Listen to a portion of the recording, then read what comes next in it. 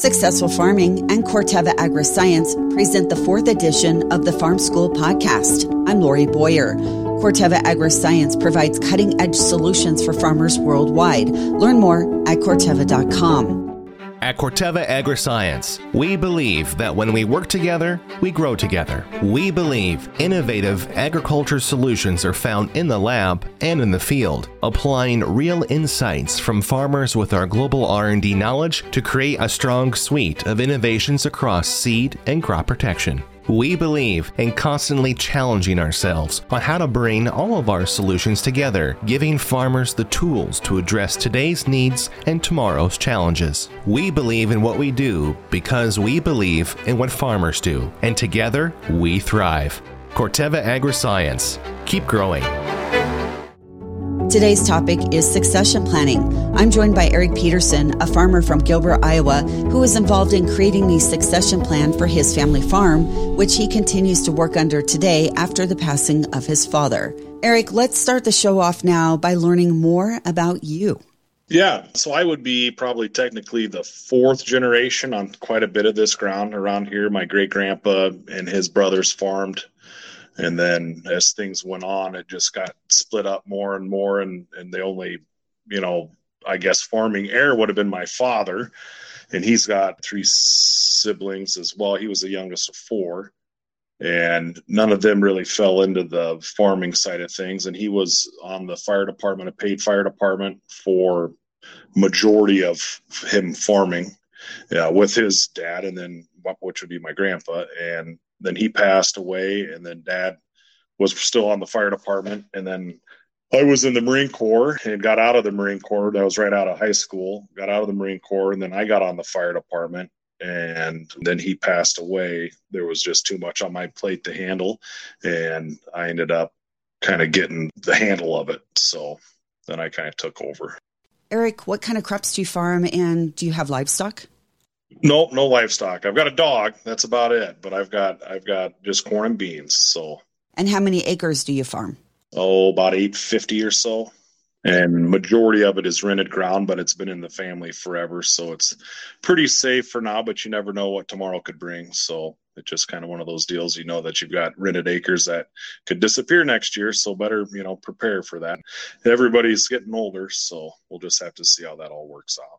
Eric, in the past, I've done interviews on succession planning, why it's important, and putting it into place, and the steps to putting it into place. And although we'll be talking about some of that, your situation is a little bit different in that you already had a succession plan coming into the family farming operation, correct? Yes. I mean, it's the plan that was put in place was started by my father, and which was a good thing because he ended up getting in a motorcycle wreck about 5 years ago. So his planning for that, you plan for the worst and hope for the best, but the planning for that started about 3 or 4 years, having small discussions amongst him and I, on the succession side of things and how things were going to try to be kind of organized for the future. So it was definitely thought about for a while, and then conversations, and then talking to experts that have the knowledge, the subject matter experts for that fact. So, Eric, to get a feel for how many people may or may not be involved in a succession plan, I understand you have one older sister. Does she have kids? She does. She has a kid, and I don't. Does your sister farm with you? No, just me. Eric, do you have aunts, uncles, anyone else that is involved in a farming operation? I'm the only one. Eric, going back to talking about your father being in a motorcycle accident, how has that affected the operation since then? It was difficult just him and I doing it. There's things that we can all do on our own, but, when you add two more hands to it, it's more of a compounding event than it is just having one extra person help. So I've had to learn quite a bit on, efficiency on how I'm going to run my day and the operation and program. I mean, my mother's still around and we have a pretty good relationship. We always have. Same with my father, but she really was hands off. Just because she was married to a farmer doesn't mean that she had a bunch of involvement with that. And she knew more than she could do. Let's say that. I mean, she knew about what was going on in the operation, but she was never involved in it, I guess I should say. So for me, it's definitely a full bucket of work to do. But the only time I really need help is when I need a ride from one place to another to get a vehicle or parts or tools or whatever. And in the fall, I've got to get a guy lined up for running a semi and a grain cart. And then other than that, can handle most of it on my own. So it's a challenge, but it's doable. It makes a good night's sleep worth it. Eric, can you speak a little bit more on some of the details and things that your dad had put together in the succession plan before he passed? He started reading articles in different magazines and online forums and things like that, dealing with succession planning. And he was a note taker, so he had a whole folder of information. And it came to a point where he started going to seminars with Mark McLaughlin with Farm Financial Strategies. Mark was the keystone in the whole program on, you think you know everything until you talk to an expert. And then that's what really gets the information across in a way that a person can understand it with a little bit more fluidity, I'd call it. And he was an immense help. And I know when Dad wasn't looking good in the hospital, he was the first guy I called. I called him and I called the accountant and told him what was going on. And he's like, okay, then this is when the plan matters. This is what we planned for. And you hoping you never have to utilize your, succession plan tools. And I'm sure we'll talk about that here in a little bit, but it was quite a stress relief during a time of high stress, is how I look at it. Eric, your dad was very forward thinking then, because oftentimes people aren't thinking through this whole thing or don't even want to talk about succession planning. Right. The beginning plan, once Dad and Mark sat down, and I was involved in quite a bit of it, but a lot of it, there was a lot of conversations over the phone that I really didn't have much play in at all. But it was trying to come up with a plan that was appealing to all parties. I know that was Dad's biggest thing, is he wanted to make sure that it was as fair as he could make it and still be able to do it, for the purchasing of my grandmother's ground, to where he could cash flow the payment. We use Grandma as the banker, basically, so she's getting interest on it. And it's kind of with interest payments and a actual amortized schedule, it made the price per acre a little bit more presentable and appealing to the other siblings. She's like, well, I can put the price on it however I want to sell it, and that's that. Dad was like, no, we've got to make this as fair as possible. It's got to look good on paper for everybody, not just me. I know that was a struggle, and I don't really believe there was any real hard feelings on it. You just never know, I guess. And it's one of those deals that it was Grandma said this is how it's going to go, and that's how it went. So, but it was a heck of a lot of legwork and working with attorneys and, talking to the accountant about how cash flow, rent versus paying for ground and all that works out. And it's still, I figured in 5 years, Dad died 5 years ago, and I figured I'd have a lot of this stuff figured out. And it's just an uphill, learning curve all the time. It's like the more you learn how much you don't know. So it's just something you just got to get used to and just hang on to the rope, and hopefully things kind of smooth out a little bit. So, Eric, do you think that the farm would continue on if you didn't have the success plan in place? It's basically a life insurance policy is what it came down to. And that's an expense of its own, especially when you start it when you're into your 60s, or late 50s. He was probably in his 60s when the documents got signed for that. And, a guy can go, boy, you talk about return on investment. Well, sure, but I'd give all that money back for another afternoon with my dad. So when you have, I'm not going to say that we were tight, strapped on finances, but I couldn't have done it by myself. And it has sure been beneficial to have a little cushion behind you. And then you have, a guy like Mark that knows the ins and outs and how to set up different things after Dad died for my mother, and how to work contracts between her and I and keep everything kind of in motion that needs to stay in motion, and then close doors on things that we need to close off. So not only did he provide his expertise, and that's his job, but he's also been through it himself with his own father. This is Mark McLaughlin with the strategy company. So he was a heck of a resource. He's like a friend of the family now. It's more chit chat when we talk. It's more how's things with you, and then we talk about what we need to talk about. So just to have that in your pocket, and he's a phone call away, and very trustworthy and very smart. So it's definitely was a benefit to have that. Eric, in utilizing a succession plan that was prepared, what are your suggestions on where someone should start when they are thinking about and putting together a succession plan? There's a lot of information that you can read about in, magazines or online and things like that. And that'll get you a little ways. My story isn't going to match up with everybody. Sure, the end outcome does. It's one of those deals. My plan and the plan that Dad set up may not work for the other guy.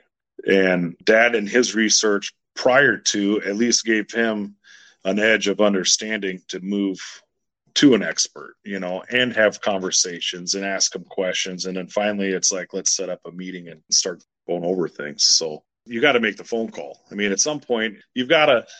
If you don't, that's fine. You can do whatever you want. I'm not telling you what to do, but if you're concerned about it, the conversation needs to be had. The more you procrastinate, the older people get, and nobody's getting any younger. And my grandma, she's still alive and she's in a nursing home, but I don't even know if she knows who she is. So we got on top of it before her cheese slid off her cracker. That's the real scare of things, is sometimes people are too old and you don't even know what they want anymore, So to get things in line before you ever expect it, don't play catch up. Take care of it sooner than later.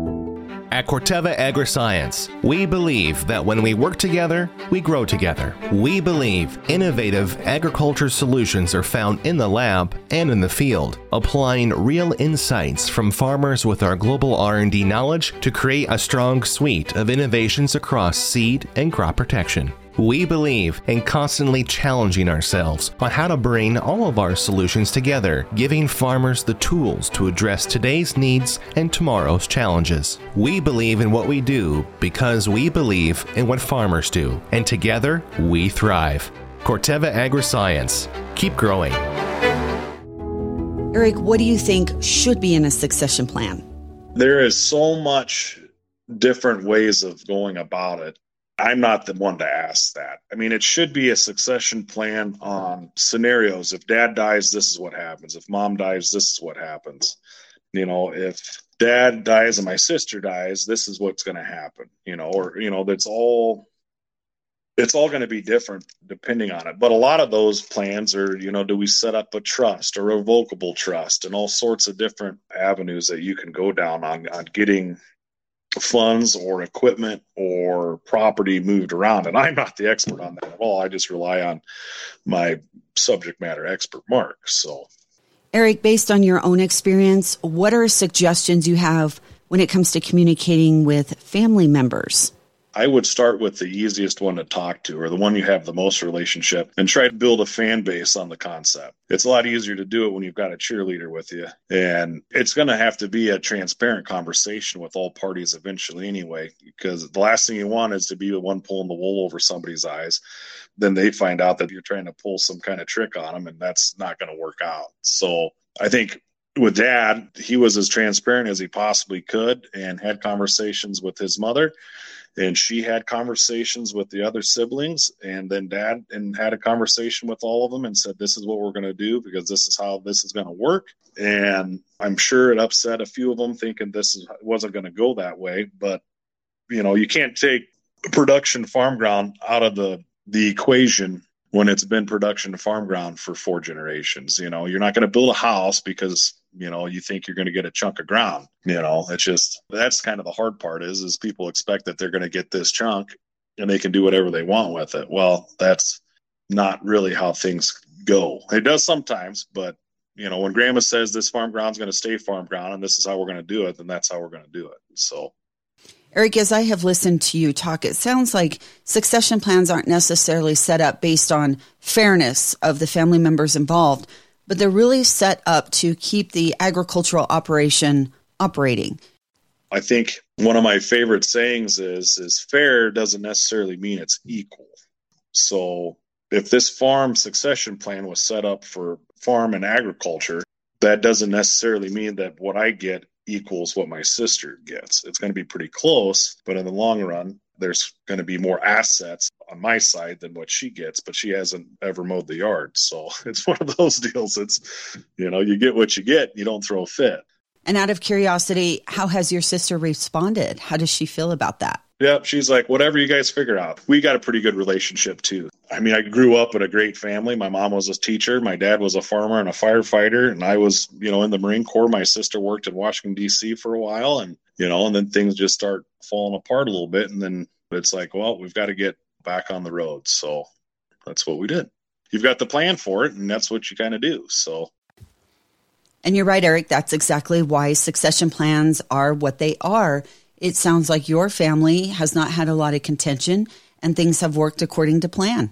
No, we've always had a pretty good relationship growing up, and the relationship I had with my dad is, one to make a lot of dads probably jealous. There was a time where we didn't even need to talk. It was just grunts and groans and points, and we all knew what was happening today, and that's what we do. And my relationship with my mother is as good as it's ever been, and my sister's great. We don't talk a whole bunch, but enough to get the point across, I suppose. The struggles are there, and it's going to be tough. And it's not like I've got a team of people that help me every day and do all that. And it's one of those deals. I'm small enough that I can do 99% of it on my own, but I'm big enough that I can't do it all, in the fall. So, and I've got good friends and a lot of older guys that are retired that offer their time, and I pay them, and it works out good. So. You mentioned specifically one professional you worked with earlier here in the interview. Who all would you suggest that people work with when they're putting together a succession plan? Anytime you can involve your accountant, to me, because he's been my accountant my whole life, and my grandma's and my dad's, and so he's like a family friend too. And so to keep transparent with your accountant, tax man basically, and we have a pretty good relationship with the attorney, and he's a small town attorney, but he deals in probably bigger numbers than a guy could probably fathom with, land sales and all that kind of stuff. So you have a little redundant coverage, but one's an attorney and one's not. And then having the expert on the succession plan side of things, they all have each other's cell phone numbers, and my number. So if there's ever any questions on anything, as long as things are transparent and everybody knows what everybody's, moving towards, then it works out pretty well. So it's never a bad idea to get in good with good guys like that, and makes it happen a little bit smoother, I imagine. Were there any issues, Eric, that came up that you did not expect? Not really. Things are pretty much ironed out. The final conversation with Mark, the succession guy, this is what we've come down to. This is where we're at. Dad and Mark had the conversation, and my mother, my grandma, and my dad were all sitting at the table I'm sitting at right now. And Dad just looks over at me and he goes, okay, is this what you want? Is this what you want to do? And I was like, I wouldn't be sitting here if it wasn't what I wanted to do. And he goes, okay. And Mark slides the papers over. And so you start signing life insurance policies. And that was kind of the end of it. And Grandma tears up and says, this is the happiest day of my life. And you'll never forget that kind of stuff, So it's good. It was as ironed out as a guy could get it. And then you plan for the worst and hope for the best. And then the worst actually happens. And you're like, well, we've planned for this. So, and you got to remember that you're not the first guy this has ever happened to or the last. It's just how you can handle it after that. So. Eric, was there ever a time when there were different goals amongst the family on what to do with the farm and or the succession plan itself? I think it's once you start finding out all the options in a strategy that you think one route might be the best, then you find out that this route is actually probably the one that matches up with what the final goal is. And farm-wise, Dad and I had numerous conversations, and he was one that really didn't talk much about it a whole lot unless you ask questions. So once I figured out that I just got to start asking questions until he starts telling me to stop asking so many damn questions, which didn't happen very often. But I just kept asking, how did you do it this way? Or why did you do it that way? Or things like that. So him and I think goal-wise, we're on this kind of the same plan. And I never really had an opinion in it anyway. There was ideas and stuff that kind of worked themselves through and worked out well. But I know there was times where he was so busy farming, being a dad, and on the fire department, that I know that he wished he could have done better on farm improvement stuff. Like our line of equipment's a great line of equipment, but our grain storage and grain handling on farm on site needed to be improved. And then when he did die, Mom's like, what can I do? And I was like, build me a grain bin. So she built a grain bin so she can write off her income on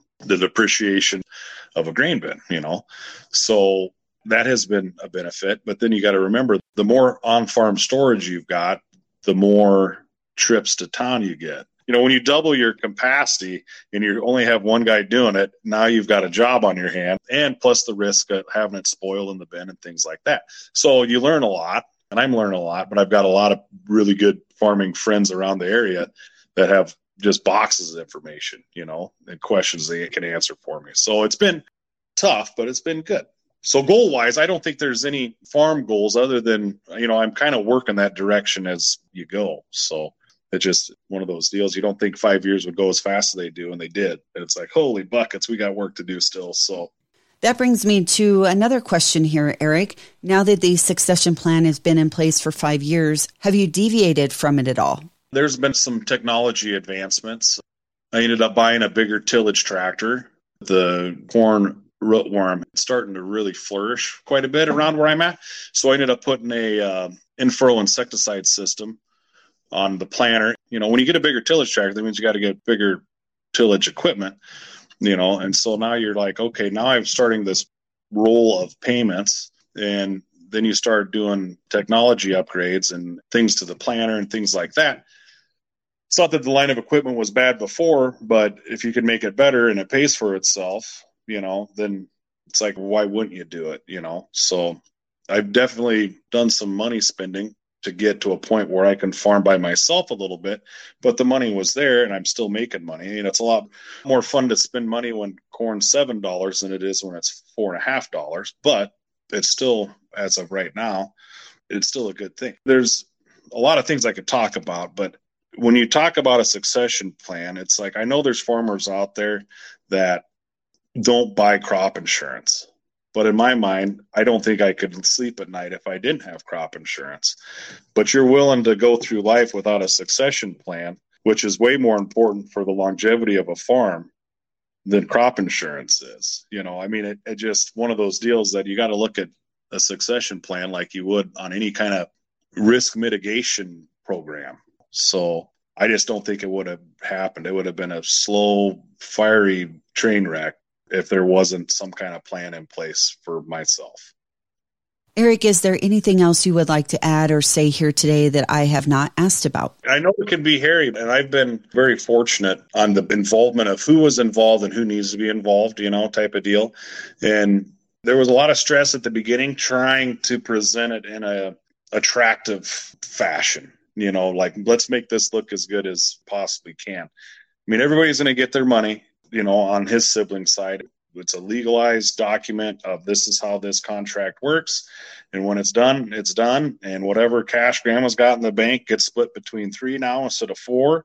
And that's the end of it. So we didn't really have anything, to speak of. That was really rough and had people bleeding out of the corner of their mouth. To me, it was the most important decision that was ever made on the farm, in my mind. And Dad was always pretty analytical when it came to things like that anyway. And for him to get on board on something like that, there was still quite a bit of learning, from going from a cash rent to an actual purchase, deal, and how that cash flows differently than an actual rent, payment does. But I'm not going to call it seamless, because nothing that's that big of an event in somebody's life is going to be seamless. But it was as smooth as when it came to the transition from Dad's now gone to me now I'm doing it, as seamless as a guy could have asked for, really. It was a bulletproof plan that worked how it was supposed to. Today's show has been brought to you by Corteva Agriscience, where they provide cutting-edge solutions for farmers worldwide. Learn more at Corteva.com. I'm Lori Boyer for Successful Farming.